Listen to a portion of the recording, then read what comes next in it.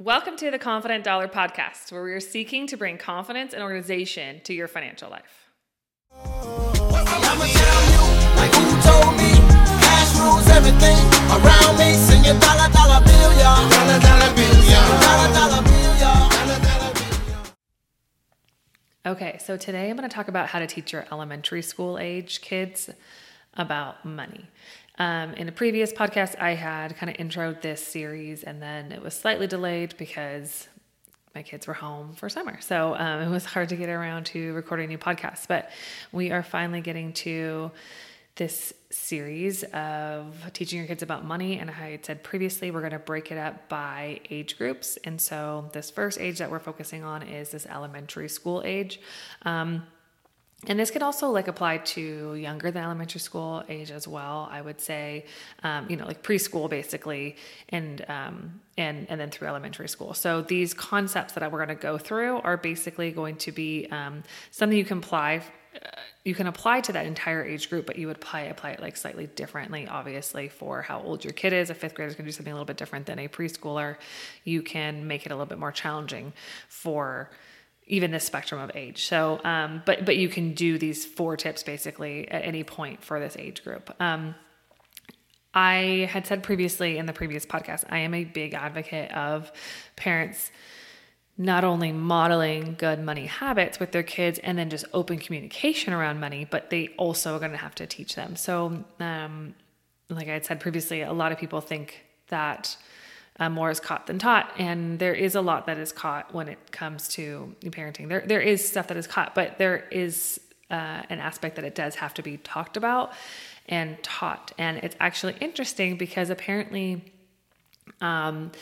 there was some statistic somewhere, and I should have actually prepped it before, but I had seen that a lot of parents feel more comfortable talking to their kids about sex than they do about money, which is so interesting to me. But so I want to just kind of give some ideas of just some simple things you can work on with your kids to start teaching them about money in this elementary school age. And then what you'll notice is that it's each topic. It's basically, how to budget, it's how to earn money, it's how to save money, and it's how to spend money, like everything we need to know and have a healthy concept with money. So,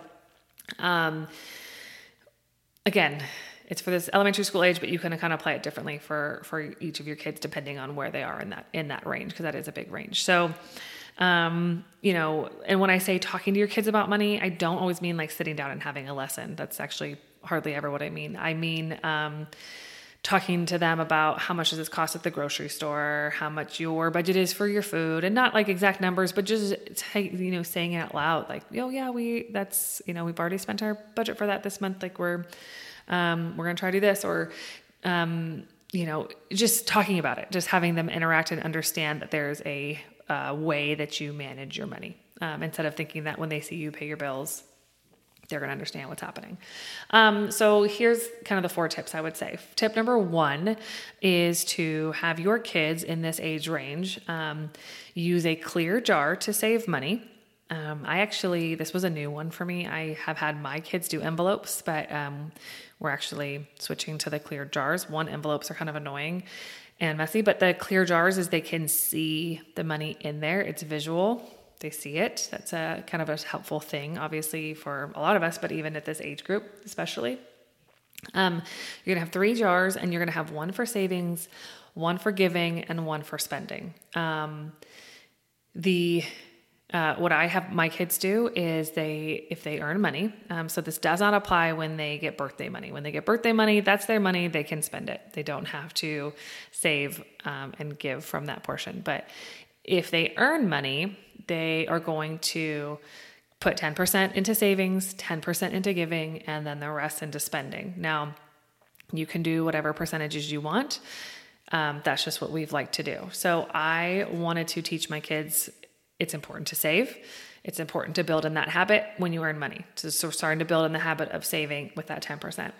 I also want to teach my kids that it's important to be generous with your money, and it is good to share and give to others who are in need. And so we have them give 10% as well. And they can choose where they want to give this. They can choose, like they go to a summer VBS that's always raising money. They love to take their money there, to their youth group, to church, to, if they have an organization, maybe they already know about and love and want to donate to. Let them choose there. And then they're spending money for my kids. They get to use it mostly their discretion. I say that with a little asterisk. Like, we like their kids to be able to spend that, since they've earned it, they've done their savings, they're giving, they get a lot of discretion around their spending, but we will talk them through things. So there's going to be some guidance around that as well. Like, okay, that's great. That's how much this costs. You might be able to get this cheaper somewhere else. Or if you bought this, you could get 2 of these instead of this 1 Lego set, or just whatever it will be. So there's still conversation around that spending, but for the most part, they have their discretion of what they can spend it on, obviously, as long as you're okay with them buying those specific things.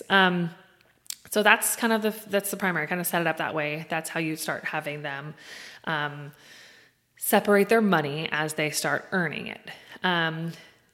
So tip number 2, I kind of was already talking about that, but tip number 2 was allow them to spend. So like I said, they've earned that money, they've done their savings and their givings. Now they can go and spend on certain things. And this is a category that's going to build. You'll see that build as we go into the different age groups. But right now they get some pretty free spending as far as a toy or coloring book or new markers maybe. They're not having to really pitch in for any cost. They're young. I don't have my kids pitch in for any costs. But other than I will have them, I take that back, I will have them, like maybe they want to buy a smoothie, or if they have food items, I will also allow them to spend in that category as well. Like if they want to go buy and get a smoothie somewhere, or maybe they want to, we like this place that has the acai bowl, so they might want to buy one of those. So they will spend in those ways as well. But I always have my kids take their money and purchase it themselves. And there's 2 reasons for this. One, I want my kids to have to interact and learn how to purchase something from somebody at a counter and, have that whole transaction. I want them to have to talk to the person, to look them in the eye, to have that social interaction. I think that's important. But I also think it's incredibly important for the kid to have to hand over their own money. It is something very different about them handing over their own money to that person, rather than they see you put it on your card and then they pay you back when they get home and they're like, what, why are you saying it's $35? It was only $32. And you're like, well, taxes. It's just too much. It's hard to explain. It is better for them to, it's much more of a learning experience for them to have to purchase it by themselves with their money at the store. So I've actually gotten pretty strict with my kids of like, sorry, if you didn't bring your money, no, you got to remember to bring your money next time. Then you can't buy it. We'll like make a Target run and they're like, please, can I get this? But no, you didn't bring your own money. You have to bring your own money next time. So that would be my tip for that, is you allow them to spend, but they have to hand over that own cash, that cash themselves. There's just a little bit different. And that's where, so tip number 3, I would say this is kind of where you're having those conversations around money and spending, is you show them opportunity cost. So if you spend your money on this, you won't have money for this. Like my kids, again, like I said, they like to spend money on food sometimes. And so it's like, hey, well, you spent your money on that. You don't have any more money to buy yourself these new, this new toy you might, want, or you spent your money there. You forgot you were saving for this. That's a little bit more expensive. So now you're gonna have to save for longer. So it shows them opportunity cost in spending. It shows them that, they have to kind of prioritize. They have to learn to start prioritizing what they want to spend their money on. And obviously as they get older, we're going to start splitting this category into more like needs versus wants. There's not really any needs in this yet for this age, but it's still starting that process of learning how to categorize where you spend your money and where they want to spend their money. So you can see these first are just really a lot of budgeting, basically concepts around budgeting for their little budget, concepts around starting to set money aside for savings. So they're obviously not really investing that yet. That's kind of just, actually I take that back. My kids do have investment accounts. So that savings, as that piles up, then I take that savings out and they watch me put that into their investment account. But they're not doing that themselves. It's just kind of like slowly starting to learn that concept. So, and that obviously isn't every once in a while, because the savings is like, such a small portion for a while. It takes a while to build it up to anything worthwhile of putting in their investment account. Obviously, unless they're older elementary, my older kids can earn a little bit more, and so we can do that more often. But as they're younger, that's going to be fewer and farther between. But you're still kind of starting to build in those concepts, the saving and investing, how to spend, opportunity cost, how to categorize your needs versus wants. And so just the kind of the basic concepts of money that they're going to have to know as they get older. You're kind of starting to get those in there with some of these tips. And then my tip number 4 is just teaching them how to work for money and how to earn. So this one, it's going to be obviously how everyone's different. We have never done allowance at home with my kids. That was not something we wanted to do. I did not want to teach them that they get paid for housework, because you don't get paid for housework when you're older. Kind of one thing, but also just we kind of view it as we're all part of the family. We all kind of pitch in, but I do know some people like to do that with allowance, and so I would say one of the main things I would say, at least, is if you're going to give your kids allowance, have them work for that. Don't just, I did know families growing up that was like their kids got $20 allowance every week, just because their parents wanted to give them $20. So I would not recommend that. I would definitely recommend tying the money to having to work for it. So if they get an allowance, it's because they did these chores, or I know some people their kids have their main chores they have to take care of, but if they do above and beyond those chores, they can get allowance. That's an idea you could use, but have them work for their allowance if you're going to do allowance. But I think kids are very capable of learning how to earn money too. So don't sell them short in this category and think that allowance is the only way. It is not. I've had my elementary school age kids, one of them was pretty young, I think maybe even 3rd grade or something, when he started cleaning trash cans in the neighborhood to start making money for neighbors. And then he saved, and he bought himself, with the money he earned, bought himself a power washer so that he could do it faster. And that was a way he earned money for a while. I've had my kids do, they do kind of a bake sale, or they sell scones that they like to make around the neighborhood, or even for parties. They've done that before. Obviously helped out babysitting or mowing the lawn, or those different types of things. And obviously some things are easier. The older elementary can start doing a little bit more earning. It's a little harder for the younger kids, but even younger kids, like I said, you can kind of give them an above and beyond chore of, hey, help me with this and I can pay you $5. You just start to reinforce that you have to work to earn money. And then once you earn money, here's how we're going to split it up. And there's just a process. You got to save for things. You just are starting to reinforce that process they're going to need to know. So,